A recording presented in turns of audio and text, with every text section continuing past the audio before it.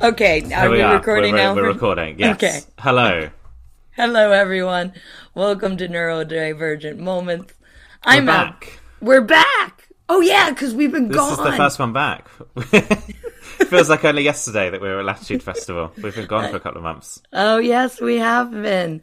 Yeah. So, Joe, how have you been since we've been gone? Not that we've talked regularly this whole time.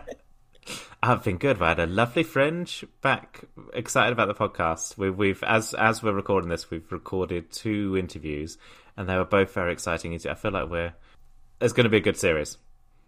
Yeah. It was. Once we got back into doing it, I was like, I know I like doing this. It's not like I was like, ugh, the podcast, but I'm like, I fucking love talking to people about this stuff. Like it's just, I learn something every time we do it.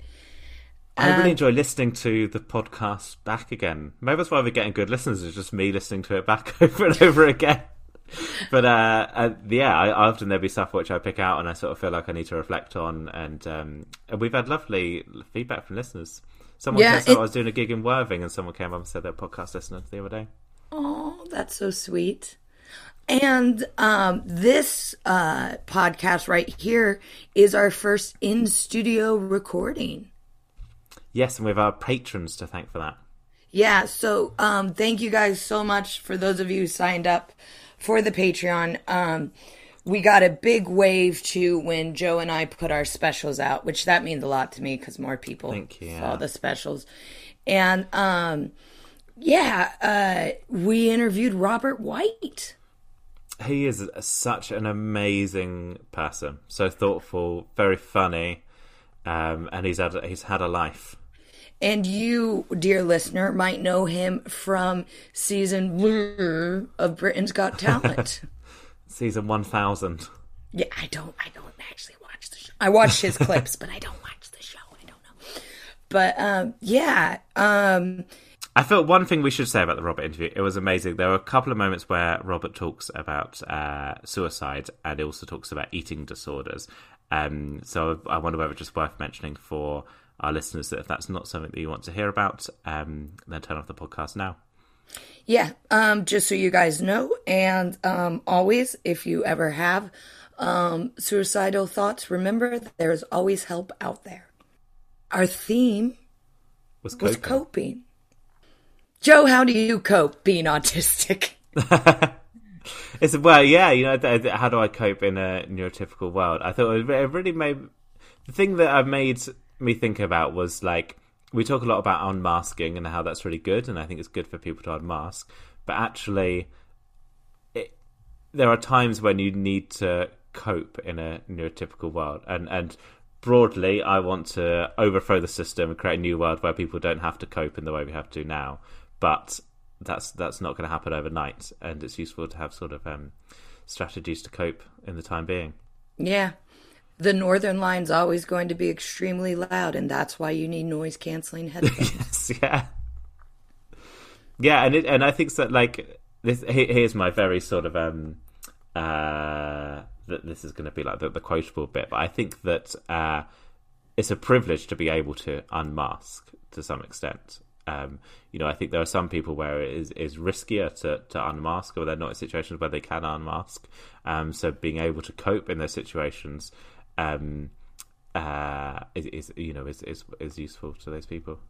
Yeah, because we talked about this in the interview, so I guess I don't have to reiterate it too much, but on the TikTok that I spend way too much time on, don't know if you've heard of it, I'm seeing a lot of people talking about unmasking and how they don't want to mask anymore and living a completely unmasked life, which I think is amazing. But at the same time, I don't think it's completely practical. And I just think it was really interesting talking to Robert about, like, because Robert's very open about the fact that he's autistic and dyslexic, and I don't think you would look at Robert at all and say he hides who he is. But even though he's living his fabulous autistic, dyslexic, gay, oh God, he ticks so many damn boxes life, there's still moments where you have to adjust. Yeah. You got to work out what works for you in every situation, haven't you? You've got to make it work. Yeah. Should we listen to Robert? Yeah, let's do it. Let's dive right in. Here's Robert White.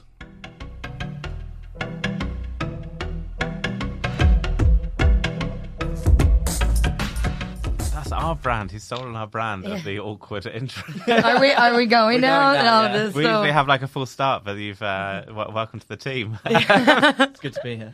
It's oh boy, this is a first in studio. First in studio. It's very exciting. Well, have you got a camera? Yeah. So we. Oh wow! So I am being. Yeah. Right. Surprise! Right. We just cut it up for socials and Oh, that's stuff. good. So that's yeah. good. So, Yeah. not So it's not. It won't be the whole time. But Welcome, Robert White. yeah, Robert White, hello. first in studio guest, season 2. Thank you for coming. Thank you for having me. Robert White, performer, comedian, Britain's Got Talent finalist. Various different things. Yeah. Yes. Musical Very nice, genius. To an extent. Being modest about it. For the purposes of one joke. But How long? Because you play piano. How long have you been playing piano for? since I was 11 something. Wow. Yeah. I played piano and I never practiced. Ergo, I cannot play piano. And now I really want to buy a piano and reteach myself piano. Well, I didn't have lessons. We couldn't afford lessons, so I taught myself the piano. Well, I was in choir, and that taught me music when I was like 10 or something. And then I had trumpet lessons when I was 11. And when I was 12, there was a really crappy old piano which was out of tune, and I taught myself on that piano. Wow. Wow, you taught yourself? I taught myself to play the piano in a rubbish way. You know, I did keyboard lessons for about 2 years, and I was so bad I couldn't even get my grade 1. And I got, I think, is this a real thing that I got introductory grade that's like below grade 1? I don't know whether they just made it up to save my feelings. I think that's something they made up specifically for you. You will have no memory of this, Robert White, but when I was still living in New York, but I would come over and do the Fringe, you were doing Spank. Right. And you were asking the audience for musical suggestions. All right. And I shouted out Flight of the Bumblebee. And you played it and just looked over going, fuck you, fuck you, fuck you. And I was like, this is very impressive, man. Well, firstly, I probably played it in a rubbish way. Because the thing about doing music is that sometimes I've done sort of gigs where you've got a comedy audience and you've got like proper musicians on stage. And there's a divide between the comedy audience going, oh, this is amazing, and the musicians on stage going, what the fuck's going on? And I can sort of play the first bit of Flight of the Bumblebee. And back then when I used to do a bit where I, basically what I do is I asked the musicians to say I could play anything. And the punchline was that I'd play anything from Oliver. Ha ha. Or I'd say anything you want and then play anything you want. And the reason I don't do it now is because it wasn't actually that funny. But getting to it, I had everything thrown at me. Yeah. So for about a year or 2 years, I was making up half versions and crap versions of everything that was thrown at me. But I do remember that because I'm autistic. Oh, gosh. The exact date No, and I'm time. joking. No. So, because I've had interesting conversations with you in the past about how you've sort of like. Do you know I like that? What? What? No. What I always like. Everyone says I had a conversation with you in the past. Yeah. It's not. Why does everyone say? Why does everyone say something which is like so fucking obvious? The amount of tautology there is in language, and seeing as we're on this podcast, it's the time to say because it really gets on my tip. Everyone just like double speaks everything and just doesn't give a shit. I apologise. This is the only conversation I've ever had that's not in the past. This one's in the present. Joe, quick, tell him about that conversation you guys had in the future. Quick. Yes. Well, in fact, today I did get offered a gig by my agent, which was, can you do this gig February the 24th 2022. So maybe there's a thing going round. Annoying, because it's the first gig he's got me for fucking ages. I keep getting gigs and saying I've got a gig, and he goes, "Oh, thank you." No, I've been getting a few corporates and stuff recently, but I cut off your sentence. So you had a conversation with me in the past because your comedy is quite interactive. And we've talked about how you've sort of learnt that sort of interaction in a way that maybe neurotypical people learn in a different way. Well, firstly, it must be hard for any... it's like, what's it like being black? I don't know what it's like being black. I haven't been white. What's it like being a woman? I don't know what it's like being a woman. Exhausting. Etc. And I feel exhausted. And... what's it like being autistic, and what's my learning thing? What I did say was, I think one element of me directly connecting with the audience was because learning comedy for me started not just about learning comedy, but started about learning about autism, because I wasn't diagnosed. I wasn't officially diagnosed. It was very late, like 30. But I didn't realise it until I was like 21, and my life had gone totally to utter shit by then. And because it had got totally to utter shit, the only thing I could do was go into comedy.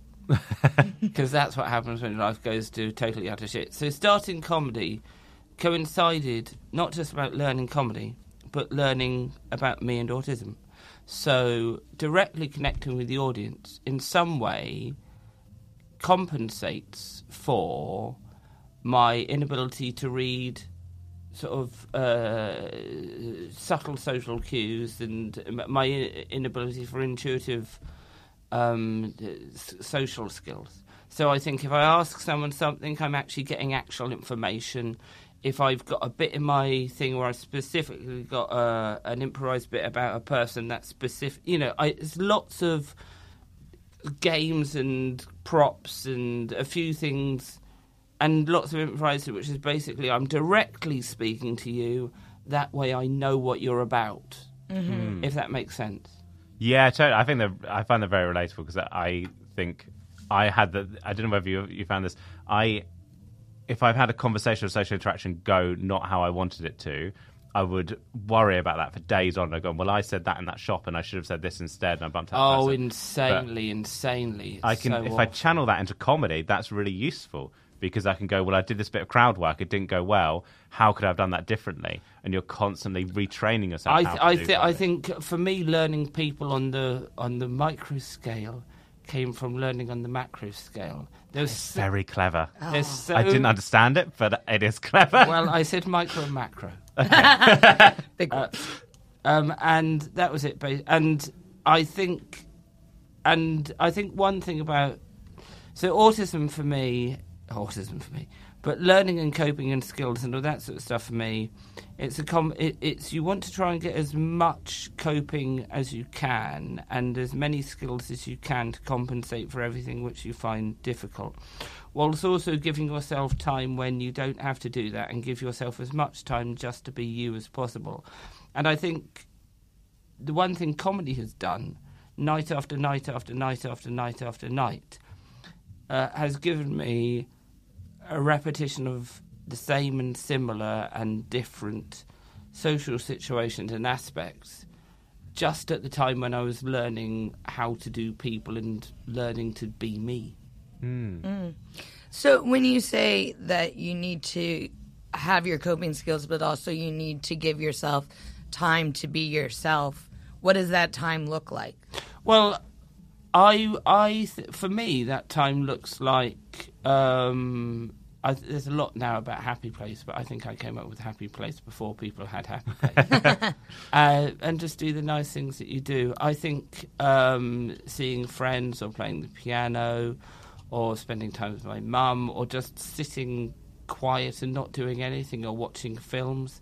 I think because I do speaking, I do go and tell people how to be autistic. In education environments and stuff like that. And the two things which come up are, one, you shouldn't overly stretch people.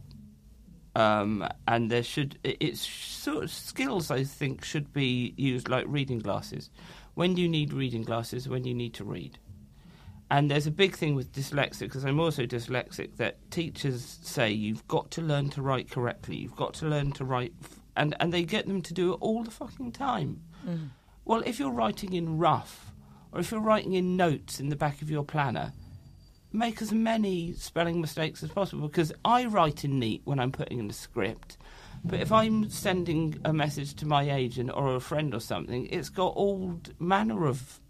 because it's not something you're learning to get out of. It's something you actually can't do. And the second thing, which I think I sort of find in disputing in an educational environment, is what can actually be bringing bad addictive traits. Because once you've had an overload or a meltdown or a time of coping, what having to cope and going through all that over your mind's racing stuff, what is the opposite of that is actually silence and not much.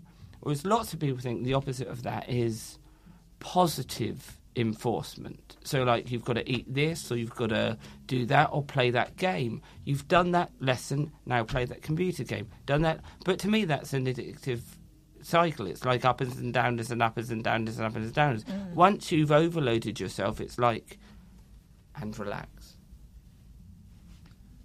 Yeah, I definitely feel that. Like, on my days off, sometimes I'm like, oh, I'll get this done, I'll do this, and I'll do this hobby or play this game I've been wanting to play. And then at the end of the day, it's like, no, I just really want to lay there and do nothing. Yeah. And just kind of recharge.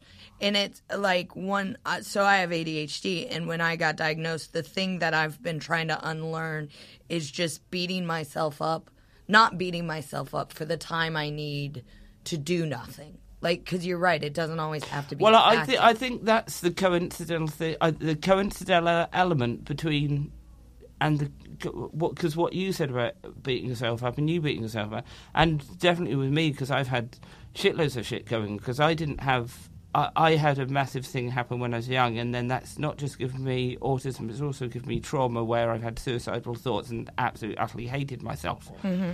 And the thing with any sort of neurodiversity is you've got so much overthinking and so much coping and so much compensating that this other little thing comes on your shoulder, which is nothing to do with ADHD and nothing to do with dyslexia, nothing to do with autism. It's this basically, everything you're doing to try and cope means you're a cunt. Oh, sorry.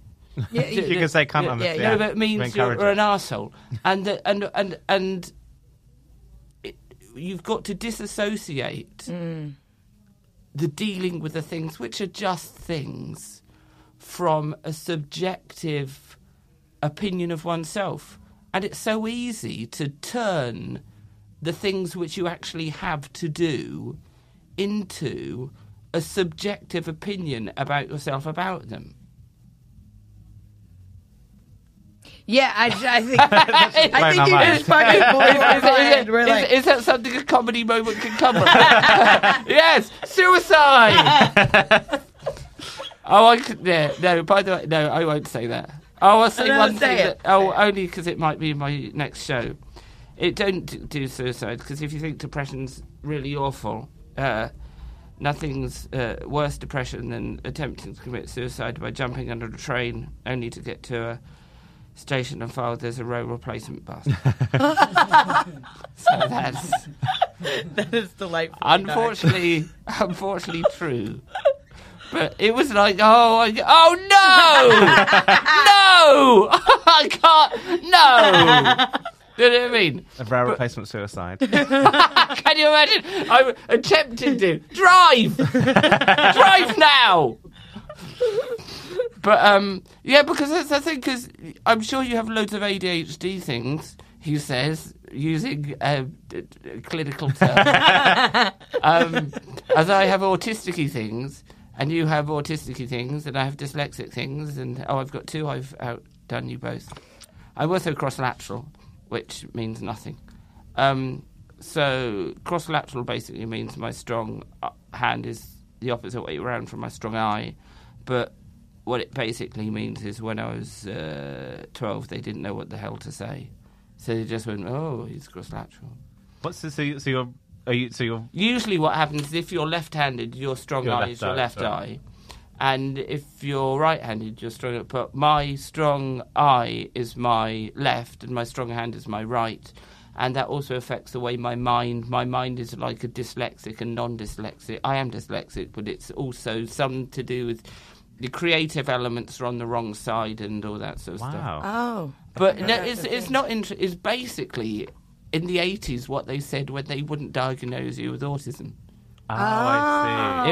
It was like, oh, we don't know what to do, sod off type Have thing. to be cross-lateral, yeah. Yeah.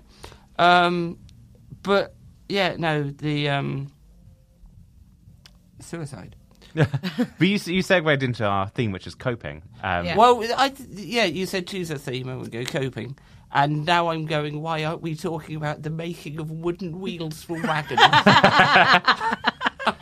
As he brings out a pun that only someone from 1852. Because even as I look at your face, you still don't know what coping is. Coping is wheel maker. I see. Sorry. Yeah. I thought you were going that's on Noel coping. Fielding on Is it us. coping? I don't fucking know. It's coping. That's coping, isn't it? I don't know. Don't you? I thought you were being all surreal. I thought this was a Noel Fielding moment. No. So it's Cooper. I don't know. Was coopering? That's something, isn't it? Is it? Like the surname Cooper. Yeah, because that's his surname. Yeah. You've out-intelligenced me. Surnames are jobs. Surnames are jobs. I'll list the podcast as coopering. So it's both dyslexic and... Yeah. Oh, he's got mine for coping. That says coopering, does it?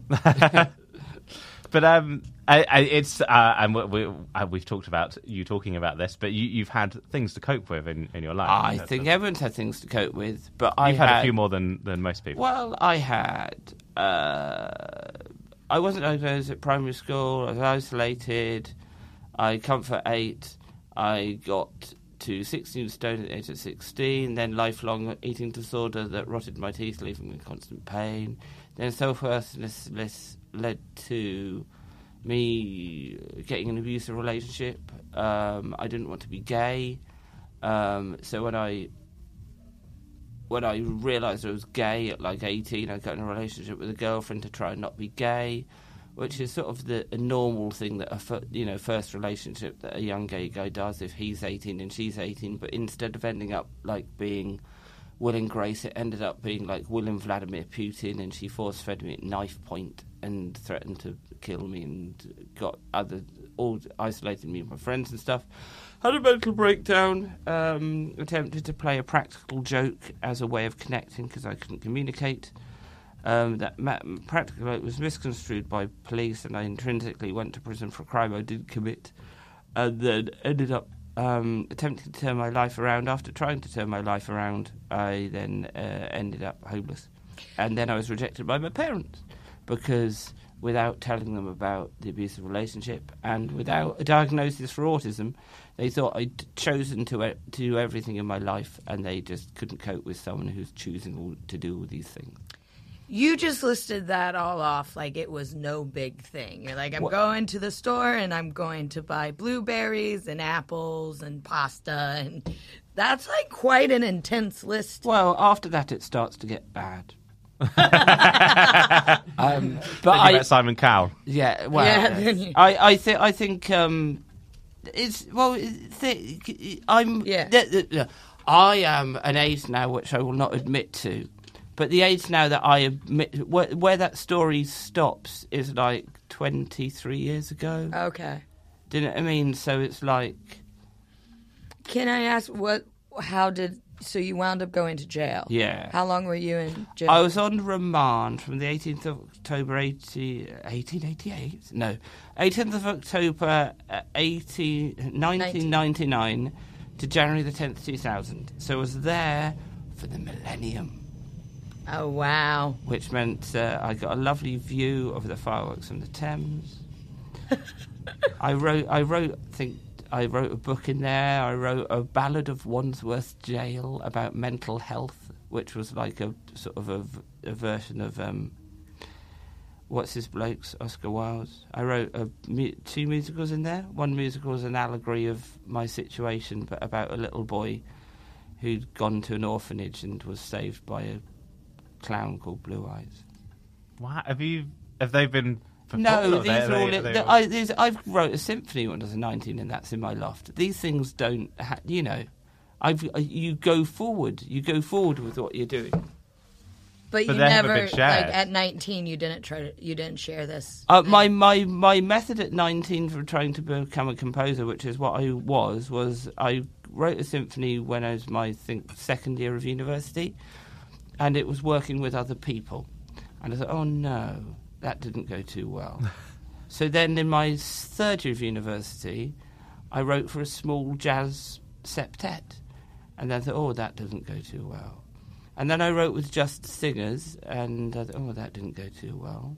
And then I decided the best way for me to be a composer was do everything absolutely utterly on my own. But the biggest problem about, I think, comedy for autistic people is so much isn't about just being funny. When I started doing comedy, I thought I'll be the funniest one, and then people will choose me. But it's all about who your friends are, who knows you, who likes you. And trauma, for a long time, as I was getting over everything, did make me a bit of an arsehole. Because it made me properly hate everything about myself. And being bulimic made me a bit of an arsehole up until, 2 years ago. But then again, I don't want people to think I was always an arsehole and gaslight myself. Because one thing I've always done, knowing I can come across as a bit of an arsehole, is I've always tried to be as absolutely, utterly nice as possible. And I always see people who are naturally just a bit of a git and think, how can you afford to do that and still operate? And it's because they can work people skills like magic. I can't really work my people skills, so I always try to be absolutely, utterly nice as I fucking can, because I know at some time I'm going to come across as a git. Yeah, I find that very, very... What, that I come across as a No. git? That's actually why we brought you here. It feels like there's it's so hard to talk about stuff without, sounding very self-pitying, but it does... I do often feel like in some, social sort of work situations that there's almost, a list of... I'm already guilty of being, a bit weird, a bit rude, a bit abrupt, and all those sorts of things. So if I fuck up and I am rude, it's like, oh, Andy's, and all these other things. Well, I think not having that sort of friendliness, genuine, and this is, it wasn't just at comedy I was learning. When I was 24, I didn't instantly go into, oh, you've got life of comedy. I was doing constantly shit job after shit job after shit job, and in those jobs I was... I'd be there for 3 months, the next one for 6 months, the next one a year, and you're learning skills. And it's exactly that sort of thing. I remember learning that you had to say hello, because the first job I went to, if you don't say hello to someone, you're not actually negatively saying something bad to someone. You're just sitting, and this is a neutral state. Logically, just sitting in the corner saying nothing is a neutral state. But what happens if you sat in the corner for ages and something goes wrong? You are not the person who has smiled and said hello every day who's done one thing wrong. You are the guy who sat in the corner all the time and said nothing who's done one thing wrong. You are the odd guy who... But logically, it should just be a neutral state. Everyone should just be autistic and, be like me. That's what I've argued for all the time. Yeah. Finding a cure. I attempted that when I spread the virus and attempting to vaccinate the world. You work for Pfizer, don't you? Yeah. Okay, so we're going to have to back up real quick, because if we don't, we're going to get a lot of emails going, but what happened? So you were jailed for a crime you didn't commit. What happened was Explain. I was in an abusive relationship, mental breakdown. A mental breakdown, couldn't connect, couldn't communicate. So what I decided to do was play a practical joke. Since I was a kid, I've used comedy and humour to connect, because what happens is if you make a mistake, you look like a twat. But if you make a mistake and then you own it, you have some sort of I remember once when I was playing cards with my... No, it wasn't playing cards. Oh, there's a Monopoly story, but I won't go into that. My parents weren't that rich, and once for pudding we just had a single digestive biscuit. Right. And they put it on the table, and I threw it at my dad. And my dad goes, "Why is that fly through the air?" And a split second I thought, it's a plain biscuit. Lovely work. Which is a great child joke. And through that I learnt that comedy was sort of a way of connecting, and brothers and sisters, and I didn't really get the world. I learnt that you isolate from the world and you try and stay as far away as possible because the world hates you and you are nothing. But if you have to communicate with the world, comedy and sort of being odd was the way that I deliberately chose, because if I'm going to be odd anyway, I may as well do it in a way that's mine and I've owned it. So anyway, get to the age of 18 and I'm a person who communicates in humour. Multiply that by mental breakdown, multiply that by isolation from everyone who loves me, and we've got a guy walking down the street holding a music stand, dressed as a comedy armed robber, about to go into a shop where his ex-girlfriend works and say music stand and deliver. I walked down the street, decided not to do it. As I was walking home after deciding not to do it, I crossed the road in front of a police car. They asked me what I was going to do, and I told them what I was going to do. And I had no support and no one around me. I wasn't diagnosed with autism then, and I had police who were particularly gitty.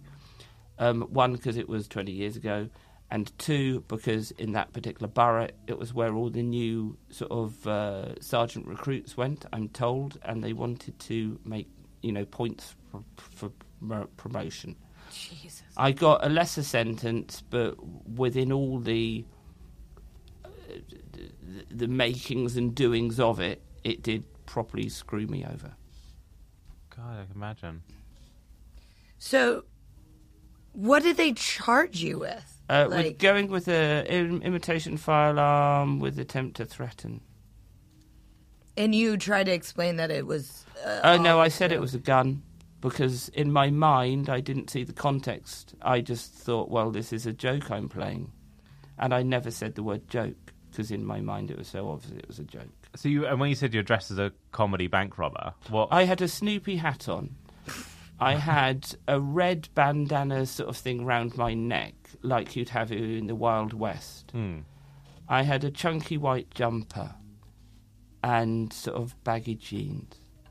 But I had a Snoopy hat on. Oh, and a grey granny's wig. I forgot that! I had a grey granny's wig on!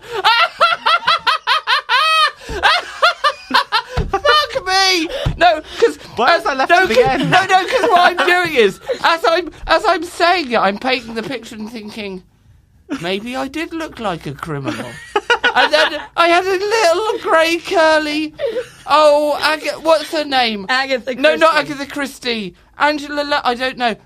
Curly. They're bastards, aren't they? They're utter bastards. Wow.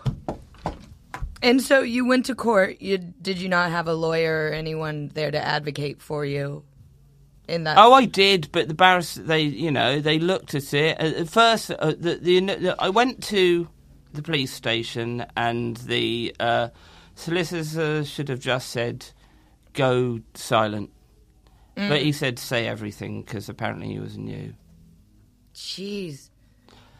That's like a really bad luck day. It's a really Like, bad luck that's just day. like you... But on the plus side, my prison nickname is Snowy or Choir Boy. Right. And the reason it's Snowy is because when I was in the... it's not Snowy. Fuck me, that was someone else. It's Wow, it's Snowy. Blondie or Choir. Okay. Snowy was not sure if I want to know where Snowy got his nickname from. Snowy was from the... I've got no idea. But he was this big, bald-headed, like, massive, built like shit house, tattooed with scars all over him. I attempted suicide and I got moved to the segregation wing. The segregation wing is the wing where they keep all the people who are nasty, properly nasty, as in Dunstan. Like, there was this one guy who came in who's a blind guy and who's in the cell opposite me. And I felt really sorry for him because he got in there and he was like, where's the TV? And you're just thinking, oh no, there isn't a TV. And these screws are real arseholes, some of them. When I first went into prison, you have to naked walk through. And as I was walking through, this guy had drawn red pen on his glove and said, bend over. Oh my God! So, but anyway, so when I was in the segregation stroke mental wing, so the blind guy, oh, where's the TV? Where's the TV? An hour later, he was calling across the cell and what he'd done was he used to get little girls to help him cross the road because he was blind, and then you can fill in the gaps. Oh. So this was the really nasty wing. And one of the guys in that really nasty wing called Snowy was down the end, and he was the one who gave me the nickname Blondie. But he was, he's built like... But anyway, the choir boy is a good one, because the reason I got the nickname choir boy is because a week before Christmas, because I was there over Christmas, they had a service of carols. And because everyone's so restrained and kept down in prison, if you get the chance to sing, the whole room of, atheists and people who didn't give a toss about it were singing their lungs out. So they're singing "O Come All Ye Faithful." And when I was a kid, I was a choir boy. So everyone else is going, "Oh, come, let us," and I remember the death count from when I was a choir boy. So prisoners say, "Oh, come, let us adore. Oh, come, let us adore. Oh, come, let us adore him. Cry." And I did it, and I got a standing ovation, a round of applause in the prison chapel. The nickname choir boy, and the vicar came up to me at the end and said, "Do not come back." No. I know. Why? Because you brought joy into people's hearts? I know. By the way, I sang it much better than I just sang it. I have to say, as a performing professional. Yeah, so coping. Basically, the one good thing that comes out of being stretched a lot, misses, and there isn't another prison joke in there, is that you do learn coping mechanisms. And I think particularly for parents, the trickiest thing is they don't want to see their kids go through crap. Yeah. And a lot of society is about, well, we should change society for this because to accommodate people. But whilst we should change society, we should also learn to cope, and it should be sort of a 50-50 because by learning, you do empower yourself to access areas rather than only getting areas to other people who give you access. It's a bit like women's rights, the old thing of giving up a seat for a lady. If it's always in the man's power to give up for a seat for a lady, then maybe she'll get a seat on a train, but will she get a chair on the board? I was worried that was going to be way more problematic than it turned out to be, so thank you. No, I know what you mean. She shouldn't get a chair on the board because she's a woman. Yeah. I think your point about coping is really interesting because it's one of those things where I think there can be advice about coping that's really helpful to an individual, but isn't how we want to structure society. We want to structure society in a way where people don't have to cope. Everyone's coping is different. Someone might have like a small wagon. Someone might have like wooden wheels. I've got confused again. This is Coopering. Oh, sorry. This is a different podcast for you. Cool. We'll invite you back for our Coopering podcast. All right. Cool. Do you get a lot of sensory overload? Yeah, but the older you get and the more you are able to structure your life around it, the more you can sort of cope and accommodate, because everything in your life, I was saying this earlier, it's very hard to know what your struggles are so much when all you've got are the processes for dealing with them. And frequently what happens is you only realise your struggles when for some reason that process goes. Yeah.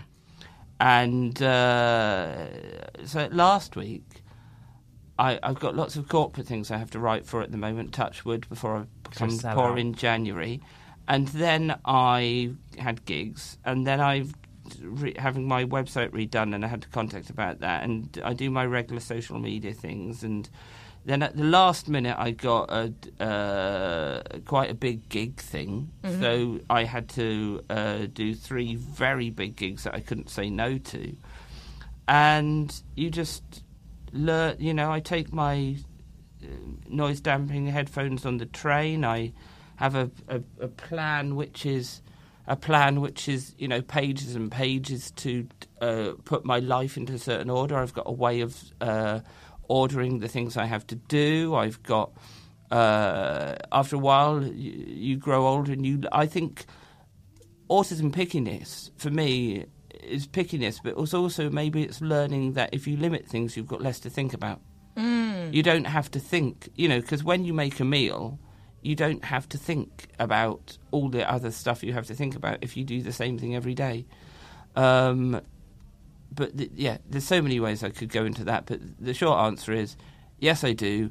But the older you get, the way you've got of coping with it gets better.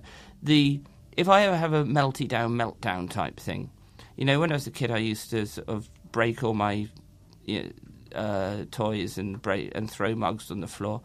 I very rarely throw mugs on the floor now, although I do. I've tried loads of different things, but, you know, it literally is the same as when I was a kid. It's if I get overload or a meltdown and that happens, I've got a screaming child in the back of my head, sort of absolutely, utterly screaming to me. And you can't go on. We've talked about this. You shut down. If I happen anything, it sort of gets over and gets quite sort of agitated, and I can be, you know, an arsehole. But what I've got it down to now, if ever I get really, really to that point, I tried a stress ball, but the annoying thing about a stress ball is when you need it, it's not there. But the thing that I've always got here, which I'm embarrassed to say because I'm a 45-year-old man, but the thing I break is my glasses. Now, these lenses are prescription lenses, and these glasses are reading glasses that I get off eBay. Right. So if ever I screw my glasses up, I've got a spare pair of reading glasses and just put the lenses in another pair of glasses, which is sort of a workaround and isn't a perfect answer by any means. But compare that to screaming child kicking the shit out of every TV in the, you know, vicinity. Yeah. And that's so. I'm giving away. If ever you see me, so those glasses, their days are limited. If you ever see me and my glasses are chained, you've had a bad day. Oh, Robert, you've got new black glasses. I like those. Oh yeah. Robert White, thank you so much for coming on the podcast. Thank this has you so been much. Absolutely fabulous and such an interesting conversation. Well, thank you. At the end of each podcast, we like to ask our guests if they have a neurodivergent moment, a little moment that's like, oh, my brain's different.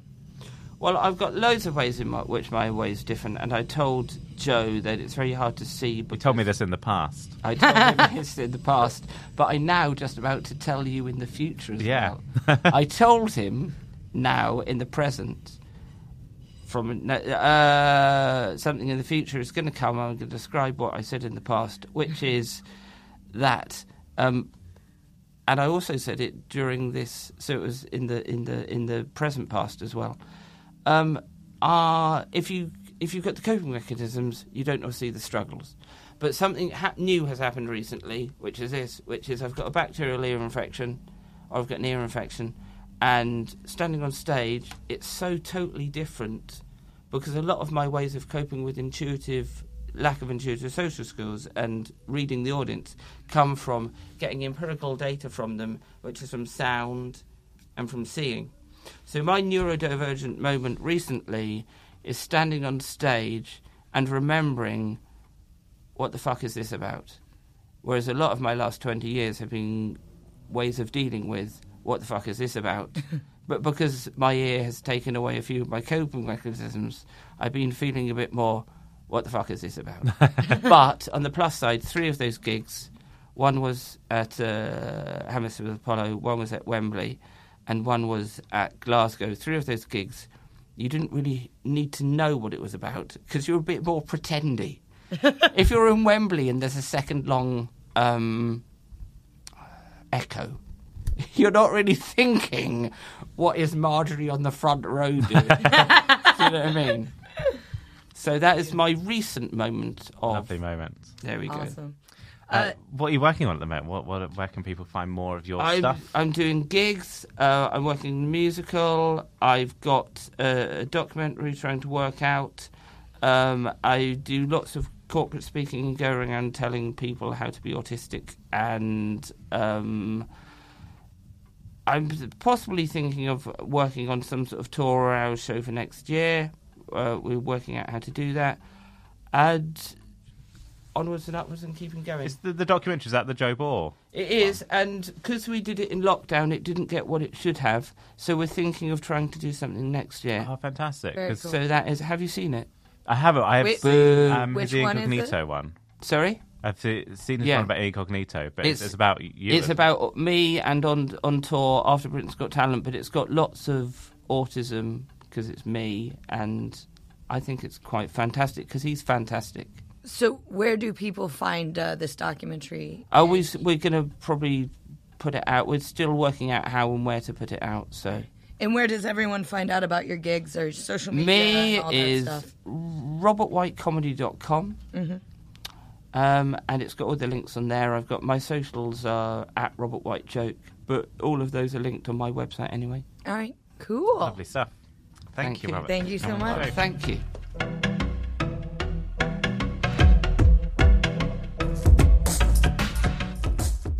Fascinating dude. He's brilliant. You know, I've known Robert for years, and it wasn't until you suggested having him on the podcast. And I was like, of course we should have Robert on the podcast. And you were like, you know, he's been to prison. And I had no idea. Yeah, amazing. Yeah, he's had a life. My one complaint didn't bring his tank top game to the... If people have seen the video clips, usually he has beautiful tank tops, but he had an equally beautiful sort of sports jacket on. But Google him for some beautiful tank tops. Wonderful. And when you say tank top, do you mean sweater vest? Is that not what a tank top is? I thought they were the same thing. In America, a tank top is like... Oh, well, it's like what a you call- crop top that like... No, it doesn't have sleeves. It is a vest, but it you would never call like a sweater a sweater vest is a sweater vest.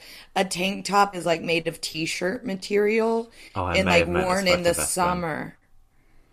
Yeah, Yeah. it's not that. They're sweater vests. Yeah, sweater vest. That's what I'd call it. I don't know what you call it over here. I'm probably wrong, yeah. I don't think it's a British thing. I think it's a me thing. Okay.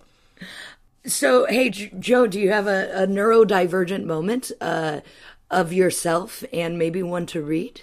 Here's my neurodivergent moments of me. I've had a good Edinburgh Fringe, and when you have a good Edinburgh Fringe, you get the get meetings, so TV producers. So I've had a few meetings with TV producers.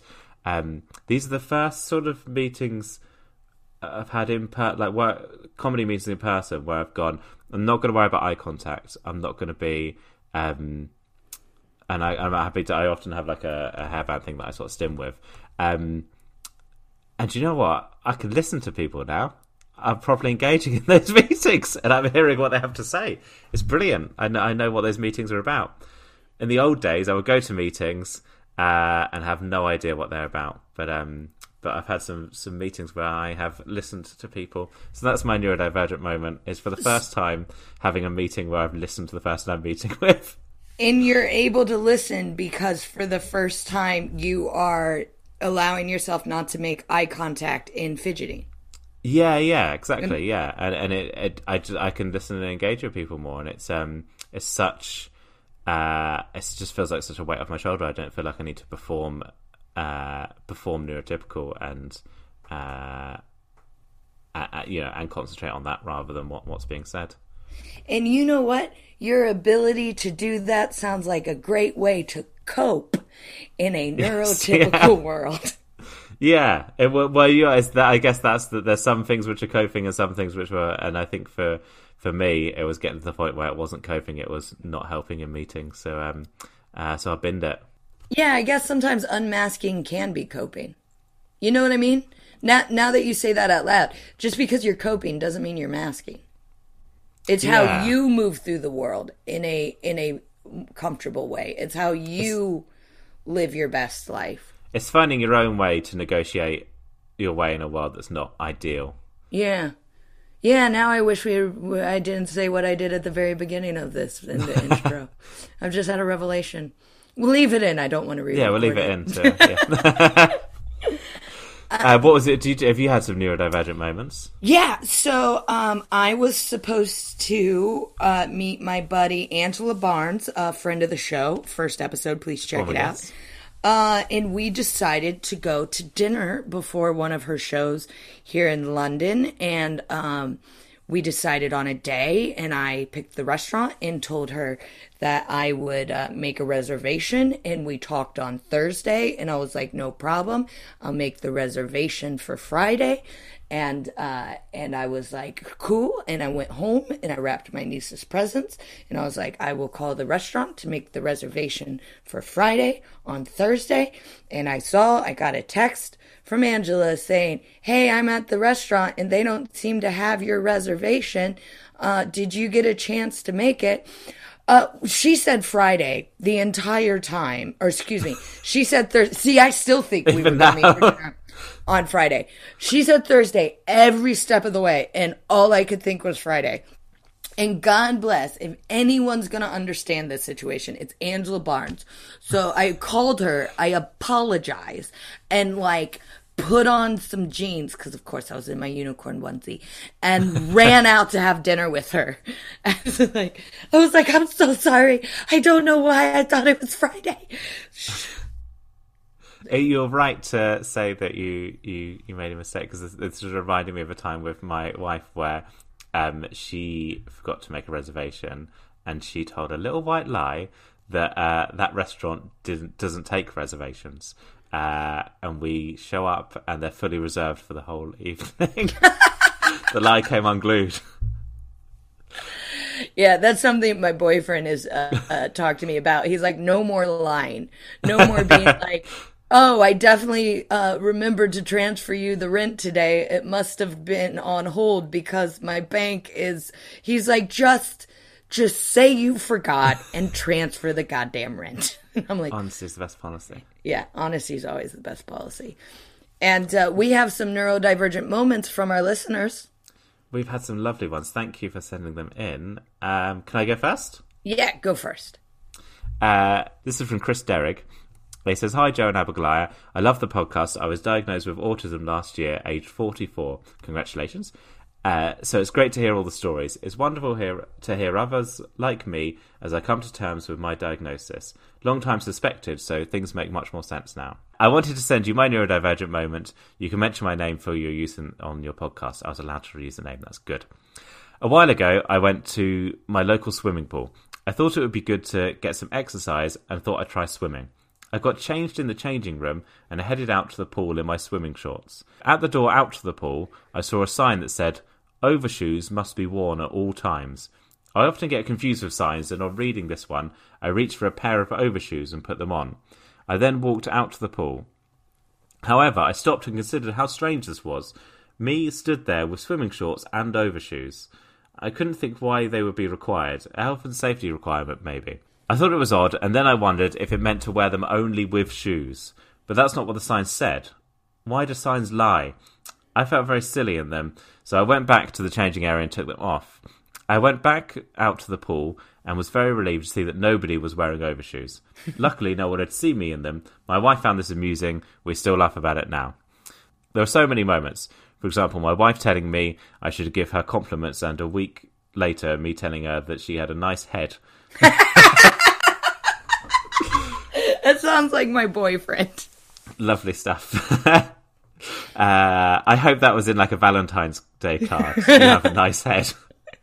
Buying my wife a pair of boots and a rape alarm for Christmas. I don't know if they're wrapped together or... my wife's friend asking me what I thought of a theatre performance during the interval after her long synopsis and me shouting, "It's shit." I hope that was not my show, Chris. Oh no, he hasn't seen my show yet when he sent this. It's okay. However, I hope you like the Overshoes one above, and it'd be great to hear it on your podcast. You're hearing it now, Chris. Keep up the great work. By the way, Joe, your tweets on the parent/French joke in July brought a tear to my eye. Well said. Oh, I did. Yeah, I did some material about a parent of an autistic child, and I thank you because it pissed off some people. So I'm glad some people liked it. That's one of my favorite jokes from your show. I've told people that story. Thank you very much. Do you know what? When I put it online, I thought the fact that it's mildly racist about the French, I thought that would be the controversial bit. But I annoyed some parent groups. But hey, what can you do? A lot of parents loved it as well. Exactly. But do you have a neurodivergent moment, Abigail? Yeah, I do. And I just want to give a bit of a trigger warning as far as this does talk about a surgery. I don't think it's very gory. Oh God, listen to me. I'm not setting this up right. She's talking about a cesarean section. If that makes people feel queasy, I just want you to know. This is from, she doesn't say whether we're allowed to say her name, but I think it's okay for me to say her first name at least. This is Beck. You sent a part 1 and part 2. I'm just going to read your part 2 because I found this fascinating. When I go into my autistic overload mode, I sometimes can't speak, and if I try to, it comes out as gibberish, as if I'm having a stroke. So most of the time, I just stay very quiet and withdraw. I react this way to pain as well. So, when I had my cesarean for my daughter, I had a huge anxiety about the epidural going into my spine. I was sitting there quietly, staring with unfocused eyes across the room while they tried to talk to me. Which, by the way, is fucking annoying when I'm trying to rein in my anxiety. I get that neurotypical people like to talk their anxiety away. But for during my overload episodes, talking just adds another massive task to my brain is unable to complete. So all of the sudden, the obstetrician calls everyone's attention urgently to my vital signs. She starts explaining that I'm having a reaction to the medication and that they have to emergently, I'm not sure if that's a word, but I get what you mean, Beck. Probably is a word, and I've just never seen it, to be honest. But they have to perform an emergency C-section under general anesthesia. She explained that my blood pressure had skyrocketed, 250/110, with a heart rate of 130. I had broken out into a rash all over my body. This always occurs to me during high-pressure moments, like uni exams. I calmly informed her in what I'm sure was probably a creepily monotone voice that I was indeed shitting myself. This is amazing. I'm so sorry, but Beck, you've been through the mill, but what a beautiful writer. To which she repeatedly questioned why I appeared so calm. I assured her that the reason I appeared so calm was due to my autism and had to convince her that I was not experiencing a life-threatening bodily reaction to the medication.